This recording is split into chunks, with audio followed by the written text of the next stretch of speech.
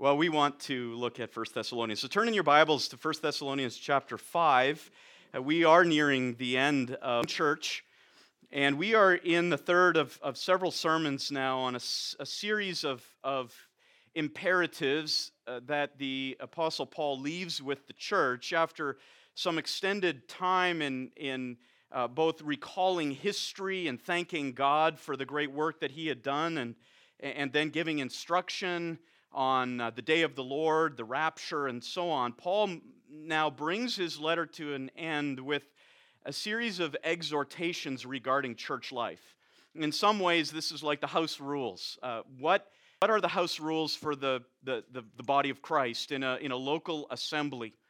And we have been looking at these now for several weeks. These are found in chapter 5, verses 12 to 22, exhortations regarding church life. We've looked at two sections of this already, in verses 12 to 13, to leadership, how they are to relate to leaders. And then in verses 14 and 15, we looked at this several weeks ago. Paul gives instructions about how the church members are to relate to one another. Everyday life as part of a community of believers. We have two more sections left. This morning, we're going to look at verses 16 to 18 of chapter 5, particular responsibilities regarding worship, the congregation's approach to God on that vertical level, and then in a short time, we're going to be looking also at a very fascinating set of instructions given to this church regarding prophecy in verses 19 to 22. As I've mentioned already, what is characteristic about this section is that it is made up of, through these 11 verses, from verses 12 to 22, 15 exhortations, 12 of which are made up of just a few words. And we're going to see that this morning in several of these exhortations. Paul is giving these crisp injunctions that really are captivating by means of their terseness. They're to the point, and Paul gives these to leave fresh and emboldened in their memories. Well, the text we're going to look at is in verses 16 to 18, and it reads as follows. Paul writes, "Rejoice always, pray without ceasing, in everything give thanks, for this is God's will for you in Christ Jesus." Paul now transitions from the horizontal responsibility of 15 to the vertical ones. So in the previous set of these terse, crisp imperatives, Paul transitions from relationship duties that extend horizontally as they relate to relationships within the church, whether with leadership or with one another. He now transitions to talk about vertical responsibilities of the congregation to God. And these exhortations that he gives in these verses are really a triad of the most fundamental Christian responsibilities. It's interesting to note that back in chapter 1, verse 3 of this letter, we saw a different triad there, the triad of Christian virtue, where Paul speaks of faith and love and hope. And now as he can reflect the essence of Christianity in terms of how we are to live our lives, and these are rejoicing, praying, and the giving of thanks. Now, while each one of these responsibilities relates to the inner life, and as we're going to look through them, we're going to see that these are really very intimate issues because they deal with our attitude toward God at the most basic level. Nonetheless, it's important to note as we go through these that these are not just exhortations to isolated individual Christians. Sometimes it's easy to take this section and apply it just to individuals and say, this is my individual responsibility. Indeed, they are because they arise out of the individual soul, but the way that Paul includes them in this section indicates that this is corporate life, good and applied within the body, within the regular life of the church. And this is important for us because, especially in our day, it is easy to think of the Christian life as extremely individual, even as isolated. Oh, I don't need the church. I can do these things on my own. And Paul would say, no, these things are best expressed and reach their beautiful expression when this is happening as part of regular body life. Another thing that we note about this triad of obligations is that they reflect so much of Paul's basic instruction to all the churches. When you look through all of Paul's letters, we'll do just a little bit of that this morning, you're going to see these same responsibilities emphasized: rejoicing, praying, and thanksgiving. You can summarize so much of the Christian life by those three things: rejoicing, praying, and the giving of thanks. And the fact that they are found so frequently in such proximity. We're going to look at a few texts where you find that thanksgiving is mentioned alongside joy and prayer, and it's hard to separate them, shows by virtue of the frequency that this is fundamental Christianity. It's easy to focus on a lot of other things that we think we ought to do or give ourselves to, but this is really the building blocks. These are the foundations for healthy Christian living. In fact, I would just say that these pillars really express the key, if I can use it that way, to a healthy life in a fallen world. I'm not talking about physical life. I'm talking about one's spiritual, about a kind of health to the individual that will make all the difference in this fallen world. And this is so very important considering our culture's current obsession with all things therapeutic. In fact, different sociologists have coined the term moralistic therapeutic deism to refer to the religion of many professing Christians in North America today. Moralistic therapeutic deism, this idea that yes, God exists, He's created an ordered world, but God really just wants people to be good and nice and fair to each other, and that the central goal of life is to be happy and to feel good about oneself. And that God really isn't involved in all the details. Certainly, He's not ultimately sovereign over all of them. He's standard, and that in the end, it's the good people who just go to heaven when they die. That characterizes so much of Christianity in the West today, and it's centered on this obsession with the self, that the highest priority is myself and the need for me to feel good. I need to feel good. I need to feel protected. I need to feel emboldened, enabled. I need to feel safe. And that kind of thinking has certainly invaded the church. And what Paul does here, by contrast, is teach us, as we're going to go through these foundational disciplines, he will teach us that true health is going to be found in a mind explicitly theocentric, not anthropocentric, not self-centric. That the health that Paul has in mind here, the health of the soul, is going to be found when the soul forgets itself and focuses on God as the center of all things. Now let's look at these in summary, and we're going to work our way through them. Paul gives us three exhortations here as he details the responsibilities of church members to God. First of all, he is going to give us the exhortation to expand your soul's happiness. Expand your soul's happiness. Verse 16. Then in verse 17, exercise your soul's dependence. And then thirdly, extend your soul's gratitude. So we'll talk about happiness or joy, dependence or prayer. Let's look at the first of these. Expand your soul's happiness. This is an exhortation. Expand your soul's happiness.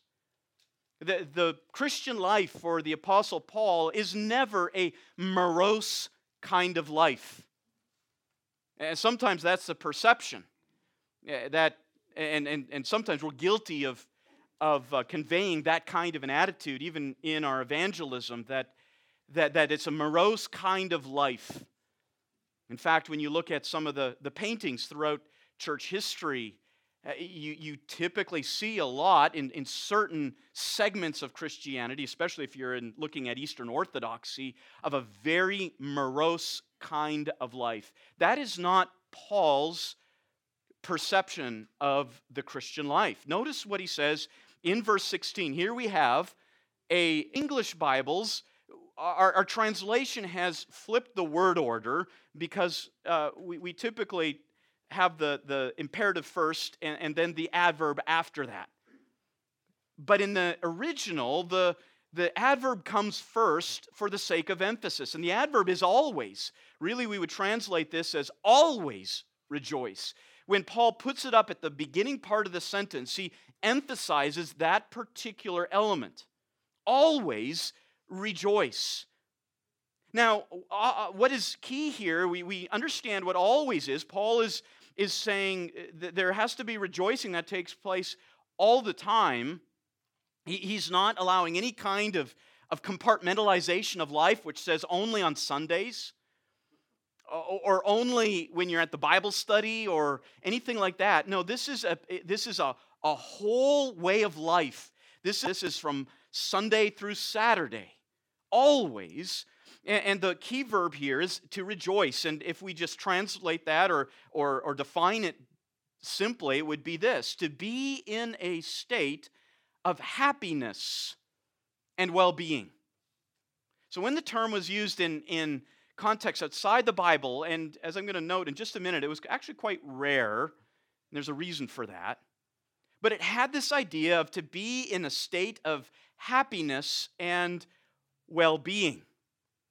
Well, I want to take it a little bit further, and I was trying to come up with a better definition, and when all is said and done, I actually landed on a definition of that comes from John Piper, who I think has written probably some of the best material on joy. And this is how John Piper has defined joy, and this is a very good scripture. He says this: Christian joy is a good feeling in the soul produced by the Holy Spirit as He causes us to see the beauty of Christ in the Word and in the world. Christian joy is a good feeling in the soul produced by the Holy Spirit as He causes us to see the beauty of Christ in the Word and in the world. It is a good feeling of the soul. Sometimes, in our effort to try to resist the extremes of the health, wealth, prosperity movement, and so on, we will define the Christian life, as I said, in morose terms. That this joy is really sorrow, but it has a good perspective to it. That is what Paul is commanding here. That we are to cultivate this good feeling in the soul. This joy is a common theme in Paul's letters. It isn't just here in 1 Thessalonians that he commands it. We see him refer to it, teach on it in many different settings in his writings. Just a few of these. In Romans chapter 12, verse 12, he calls upon the Roman believers to be rejoicing in hope. As he describes his own ministry in 2 Corinthians 6, verse 10, he does say this. He defines it as sorrowful, yet always rejoicing. Paul and his ministry team had to deal with a lot of heartbreak, a lot of opposition. And yet at the same time, he says, in the midst of all that, always, says, finally, my brethren, rejoice in the Lord. As Paul gives some closing exhortations there in Philippians, using this term finally to really draw some attention to this. His command right here is to rejoice in the Lord. And then he'll say it again in chapter 4, verse 4, where he says, rejoice in the Lord always. Again, I will say, rejoice. Paul believed that despite suffering and hardship, which he was very familiar with those things, despite suffering and hardship, the Christian life was still, by far, to be one of rejoicing. He promises trials. He does say that all who desire to live godly in Christ Jesus from the world, and certainly opposition from the unredeemed flesh, but nonetheless, Paul firmly believed that the Christian life is a life of joy, unmistakable, dominant in one's thinking and feeling, this good feeling of the soul. In fact, we could say this: joy is a defining characteristic, a distinguishing mark of true Christianity. Where you find true Christianity, where there has taken place true regeneration, the conversion of souls, you will always find supernatural joy. You will always, despite the circumstances, you will find rejoicing in hope. It's what true Christianity is all about. And what's fascinating to note on this point in particular, contrast to the general spirit of the age in which Paul wrote. In fact, when you look at the extra-biblical writing, what's interesting to note is that most of the occurrences of the Greek word chara, which means joy, most of the occurrences that you find in 1st, 2nd, 3rd centuries of Greek literature, most of the occurrences of that term are found in Christian literature. It was found rarely in secular literature because in that day and age, the worldview, as it is today, was very pessimistic, was given over to despair and fatalism. And so the concept of true joy, a good feeling of the soul, was just really unheard of, and we certainly understand why. The natural man does not understand the things of the Spirit of God. And Jesus Christ came to establish joy. We could look at numerous texts where this is the teaching of Jesus. But look for a moment just at John 15, verse 11, when Jesus says to his disciples there in the upper room, as he gives that farewell address to them, he says, "These things I have spoken to you, so that my joy may be in you, and that your joy may be made full." Now, Jesus knows exactly what is going to happen to him just hours from that moment. Hours from that moment, he will be in the Garden of Gethsemane, and he will be sweating drops of blood because he knows the burden that he will bear as he atones for the sins of all who would ever believe. And yet, even in that dark hour, Jesus is focused on joy, on the good feeling of the soul to his disciples. And we also know that the Holy Spirit's ministry, his activity within us, is to produce joy. That's why he has been given to us. And we could look at numerous texts which associate the Holy Spirit with joy, but we are very familiar with this one, Galatians chapter 5, verse 22, the fruit of the Spirit. The evidence that the Holy Spirit is active, the Holy Spirit is ministering, the Holy Spirit is living, dwelling within the inner man, is found in the virtues that are produced. And these are supernatural in nature. The fruit of the Spirit is love, joy, peace, patience, kindness, goodness, faithfulness, and so on. Indeed, Christian joy is a good feeling in the soul, produced by the Holy Spirit, as Piper said, and is fixated. Another person who wrote a lot about joy was Augustine. I want to read a couple of quotes from him on this. He said this: "No one is really happy merely because he has what he wants, but only if he wants things he ought to want." He is the one who said that every man is created with a God-shaped vacuum in the soul and will not find rest until that is filled with the Creator, the Redeemer. He goes on to say this, there is a joy which is not given to the ungodly, but to those who love thee for thine own sake, whose joy thou thyself art. And this is the happy life, to rejoice to thee, of thee, for. That summarizes Paul's perspective. You look and do a study of all the times that Paul describes Christian joy. It is always because of Christ. It is always produced by the Holy Spirit. It is supernatural in nature, and it will always lead to this good feeling of the soul, as that soul is centered not on self, as that soul is centered not on circumstances, that soul is centered not on pursuing feeling good for feeling good's sake, but is centered on Christ. John Newton also said this, they are the happiest Christians who have the lowest thoughts of themselves and in whose eyes Jesus is most glorious and precious.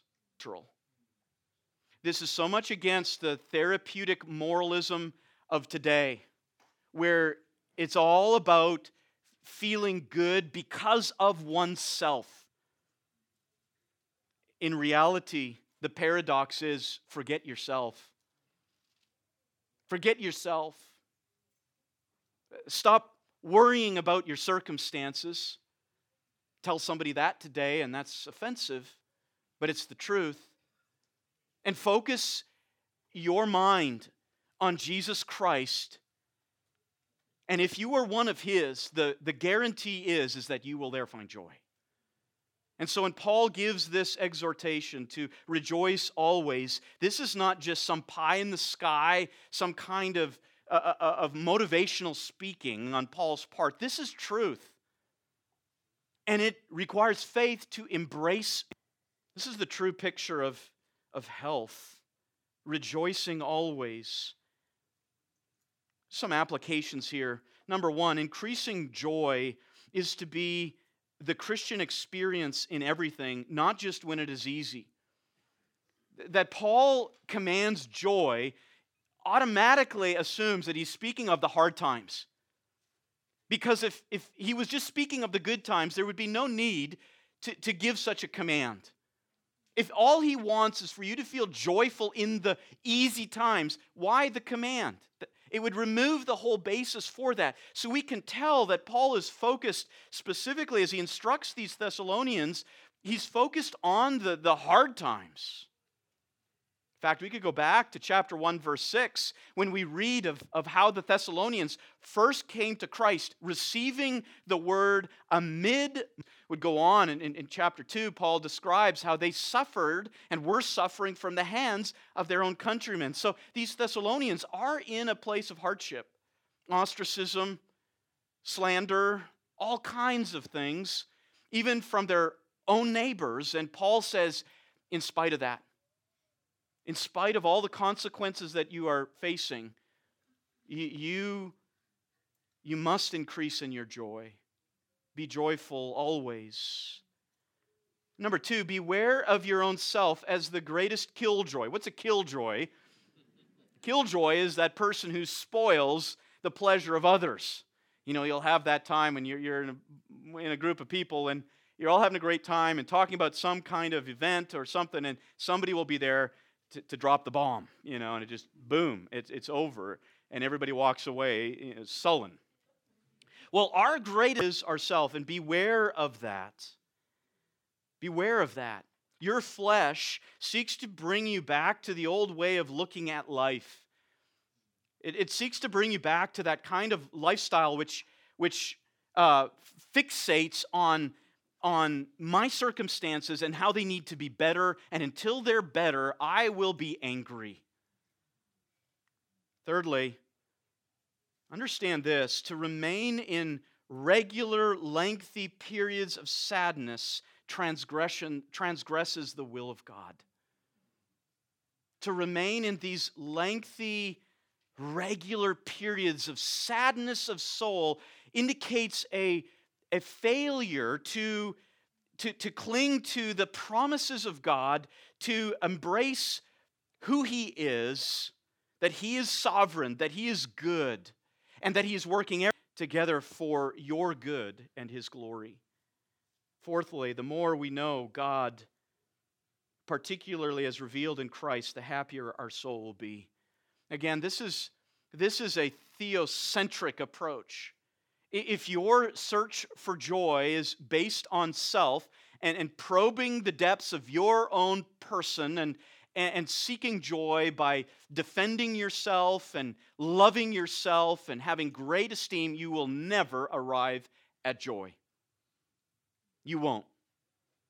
But the more you embrace self-forgetfulness and instead pursue the knowledge of God, particularly as He has revealed Himself in the person of Jesus Christ, there you will find joy. Secondly, exercise your soul's dependence. Paul says this, pray without. The qualifying element of the sentence is actually first in word order in the original to put emphasis on that. Paul isn't just saying pray, he's saying without ceasing pray, persistently, consistently, constantly. The emphasis is there. And that word for pray, that verb, is one of these comprehensive terms that describes all different kinds of forms of approach to God. It doesn't just highlight intercession or petition.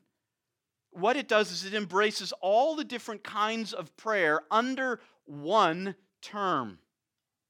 It speaks of going to God directly, approaching Him reverently. And what this does, this prayer highlights a very important truth. Prayer highlights the Christian he prays.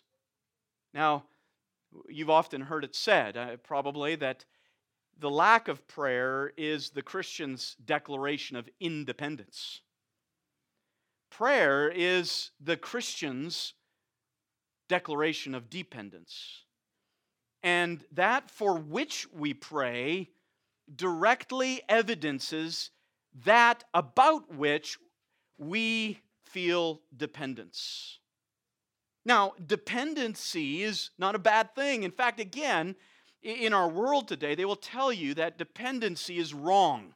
And certainly, there are many forms of dependency in this world that are evil.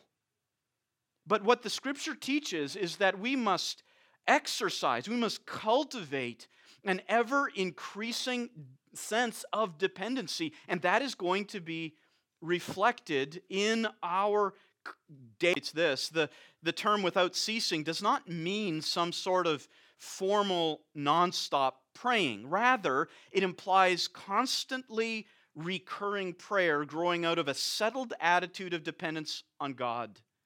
Whether words are uttered or not, lifting the heart to God while occupied with miscellaneous duties is the vital thing. Verbalized prayer will be spontaneous and will punctuate one's daily schedule. End quote. What he's emphasizing is this. Sometimes when we look at prayer, we think of it in terms of that time that is set aside during the day for a specific amount of prayer. And that's how we look at prayer. And so you could ask, how much do you pray? Well, I pray 15 minutes a day, something like that. That is not what Paul is getting at here. In this sense of dependency, what he's referring to is a lifestyle, a kind of living that at different moments and at acknowledgement of dependency upon God, that in the midst of that situation, I need Him, I need His wisdom, I need His protection, I need His provision, I need His grace, I need His cleansing. And that need not be these lengthy formal times when you're in a prayer closet. These are times that are all over and everywhere. Because God Himself is everywhere, and in our acknowledgement, it means that we can address Him in these moments of prayer, whether in the freeway, at work, as you're jogging and exercising, whatever it may be. That these are times when when you can express that dependency directly to Him. And again, in Paul's letters, this is a common theme. Paul says in Romans 12:12 again, be devoted to prayer. In Philippians 4 verse 6, he says, be anxious for nothing, but in everything by prayer and supplication, thanksgiving, let your requests be made known to God. Now, this is important to recognize that after Paul has just said, rejoice always, some might just walk away from that and think, how can I be happy when I'm so needy? I do have needs. And this second exhortation covers that. That as we seek joy, that good feeling of the soul, we will come against challenges. We will recognize the limitations of our ability very quickly. But Paul has not left us just to stew in that. He said, well, here's now what you do is you seek joy. You take the needs to God in prayer. Colossians 4 verse 2, devote yourselves to prayer. The same concept there of devotion. Keeping alert in it with an attitude of thanksgiving, which he himself did not pursue. So we see that even in 1 Thessalonians, he says, and in 1 Thessalonians 1 verse 2, he says, we give thanks to God always for all of you, making mention of you in our prayers. In that same letter, he's going to go on to say how he had to work with his hands night and day. So you might say, well, Paul, how can you pray to God always and at the same time work night and day with your hands? Well, you can imagine Paul there at the agora, the marketplace, as he's got his little kiosk, and people are coming to him for services in leather making and binding and sewing and making of leather instruments. And as Paul is cutting and sewing and so on, he's praying. As he's interacting with people, the times that he has a pause in the busyness, he's praying. That's the life of Paul. He also goes on to say in chapter 3, verse 3, that we may see your face. Once again, Paul believed that this ever-increasing sense of dependency is critical for the Christian life. It is another sine qua non of Christian living. It is a distinguishing characteristic of real Christianity, that where real Christianity is and where it is growing, there corresponds to that growth this ever-increasing, intensifying sense of dependency. Now, these Thessalonians would have been somewhat familiar with prayer when you think of it. They came from an idolatrous background, and certainly within their background and the worship of the Greco-Roman pantheon of gods, there was a lot of praying. But the difference here was that the Christian prayer wasn't a praying that happened at the temples. No, Christian prayer comes from a conviction that God is a God who loves to give His children good things. That we approach Him not to manipulate. We approach Him not as some stern, hard to deal with Father. No, Christian prayer is unique, and this is why Paul so strongly commended prayers, that we look at who God is, and He is the gracious Father. As Jesus describes Him in Luke 11:13. He says, if you, being evil, know how to give good gifts to your children, how much more your heavenly Father will give you good things. It's this assumption that our God is not mean. Our God is gracious. And He really does long to give children that which is best for them. And He relishes answering their prayers for those things. This is Trinitarian in nature, in that we could look at the fact that, again, Jesus Christ, not only did He come to bring us joy, but Jesus Christ is the one who even intercedes in our praying. We know that is what He does even now. Hebrews 7 verse 25, a text that we're going to look at next week and on Easter Sunday.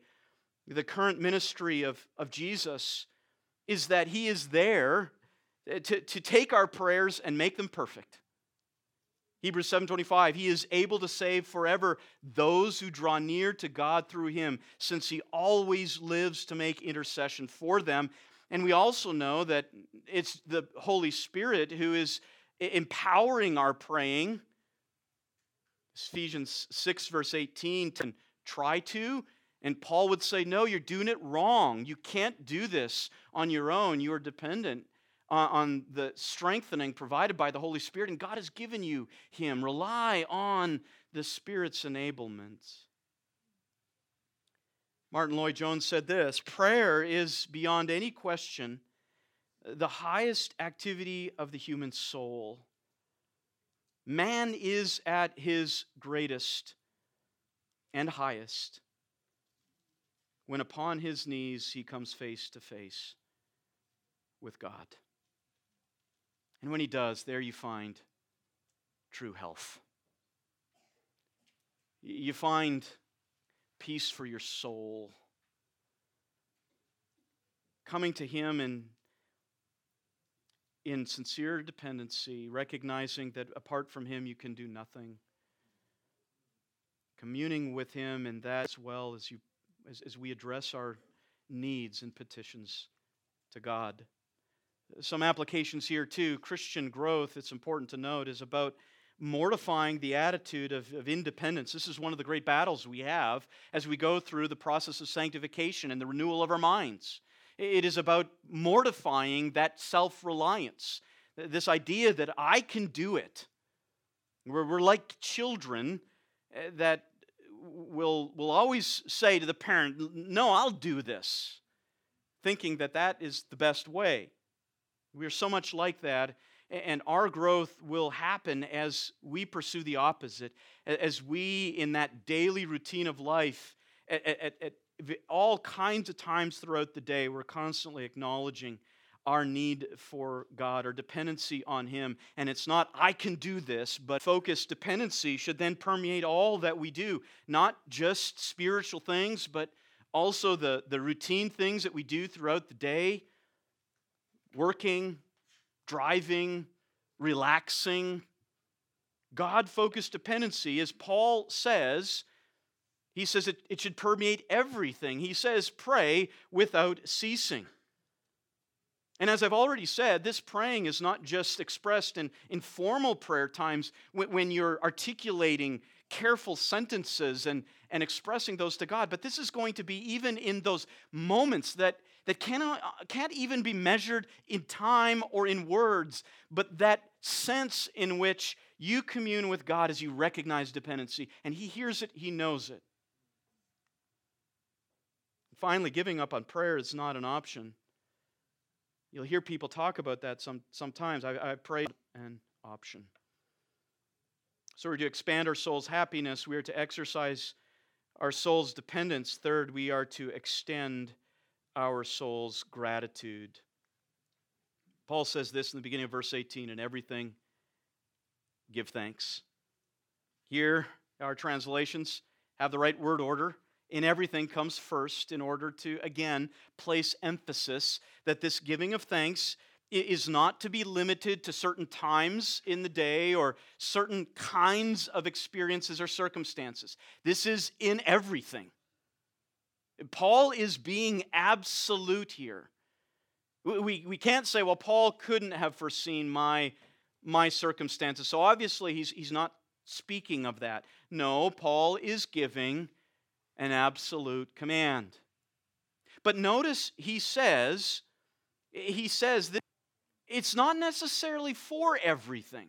Certainly, we will experience the consequences of sin. Do we thank God for that? The sin? No, it's not. We may face the injustices of others. Do we thank God specifically for the exercise of injustice in this world and so on and so forth? No, Paul says in everything. It's the sphere. In everything where you find yourself, in that, give thanks.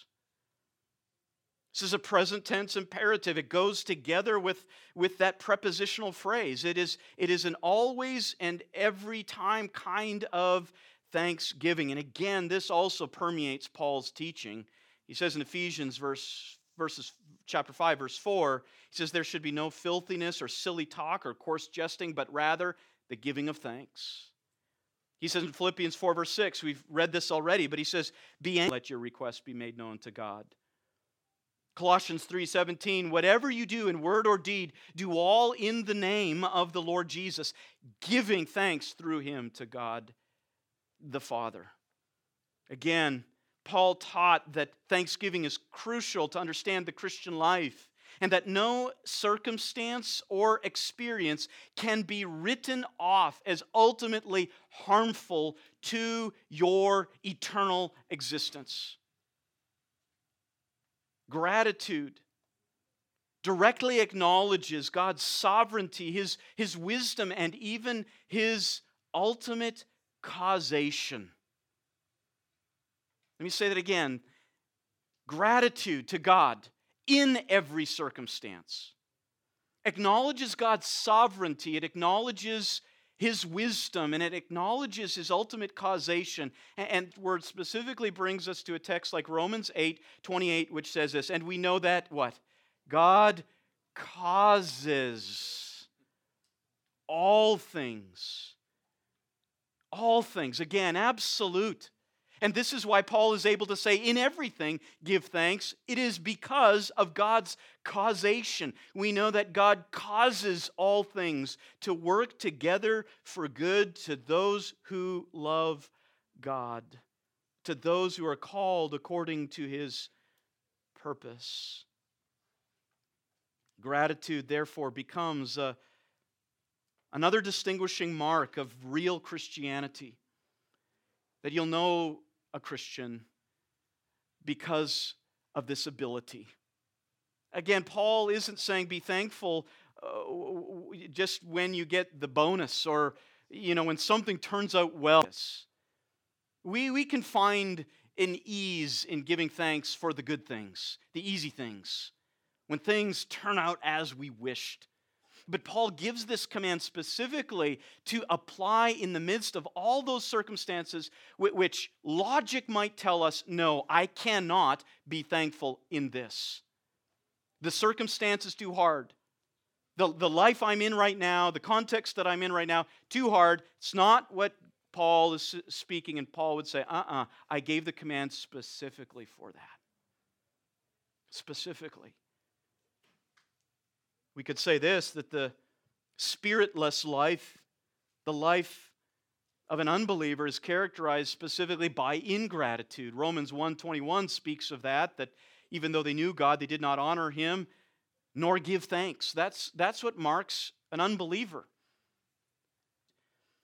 The life that is in tune with the rule of the Holy Spirit is a life that will produce an ever-increasing amount of gratitude. And Paul speaks of this in Ephesians 5:18-20 when he says this, be filled with the Spirit. Be filled with the Spirit. And then consequential to that, he goes on to say, always giving thanks for all things in the name of our Lord Jesus Christ to God, even the Father. To help put this again, in other words, and to help us understand, Jerry Bridges summarizes it this way. He says, thankfulness to God is a recognition that God, in His goodness and faithfulness, has provided for us and cared for us both physically and spiritually. It is a recognition that all that we are and have comes from Him. Some final applications here. Understand this. Number one, pride suffocates gratitude. Stop giving yourself the credit for the good things that you enjoy. Let's start with those good things. And if you are prone to pride, you will not be a thankful person. And if you're not a thankful person, it means you're prone to pride. Pride suffocates gratitude. Root it out in order to grow, in order to extend your soul's gratification. Number two, improve your memory. Improve your memory. In fact, you go back to the book of Deuteronomy, and there's so many exhortations to what? To remember. And that's what we need to do. And if it means setting up stones in your yard, set up stones. And use those as memory joggers. But also, all those other times when, in the midst of some dark circumstance where you thought it was all out of control, that He so amazingly delivered you from that. And now you look back on that and say, in the midst of that, though there was so much darkness in the midst of that, I would never want to do anything but go through that again because of what God did for me. Remember.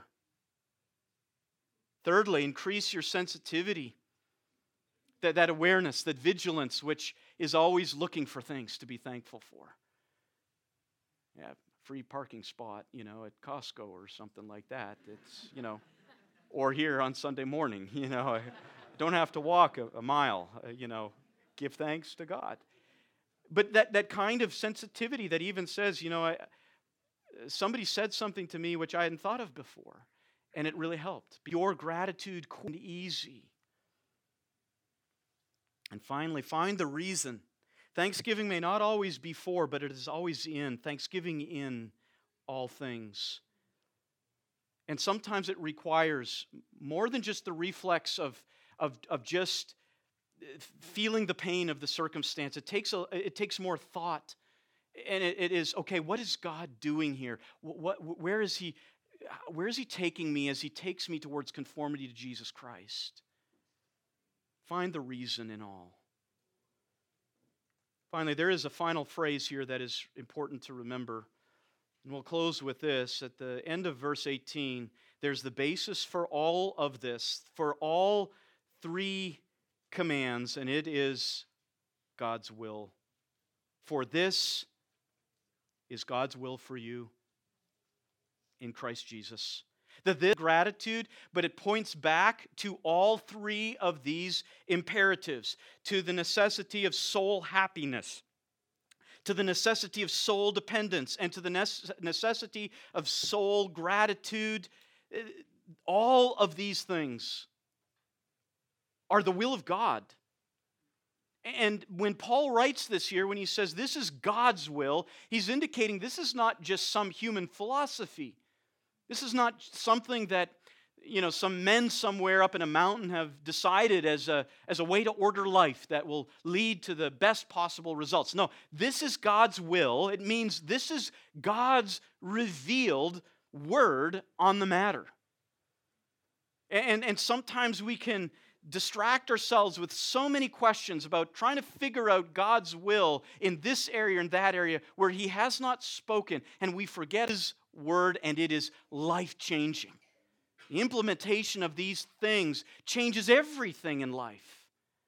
And sometimes what we ought to tell people when they're trying to figure out God's will in some obscure issue, and they're all wound up and discouraged and fretting over it, is to say, hey, brother or sister, let me tell you what God's will is for this. Let's go back to 1 Thessalonians 5.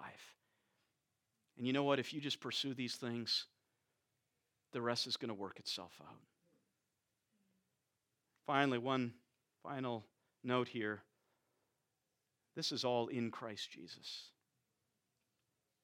Hopefully you've seen so far that none of these things are possible if it depends upon the human flesh.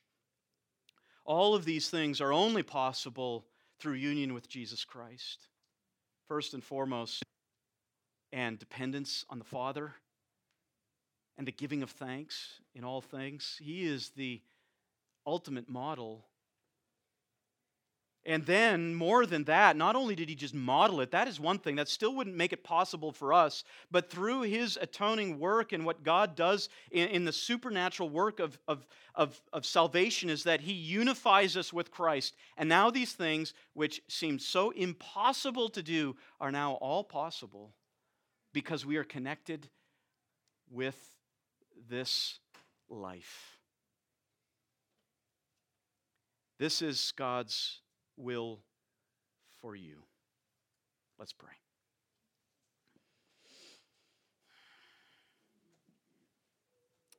Once again, Father, we are thankful for the clear text which you have, the path that we must follow, that gives us the promises the guarantees of soul health through these things. And yet we also confess that we've known this text for a long time. These are very familiar words. And we have so often forgotten. And we affirm these things with our mouths on Sundays and live the rest of the week forgetting. We pray you take these words and press them deeply into our lives. Father, we need you to remind us of these things. Bring these words to our mind so that we might come to live the life that you have designed for us, a life of joy and dependency and gratitude. And that most of all, Jesus Christ would be glorified as we are increasingly conformed to His image. And it's in His name that we pray. Amen.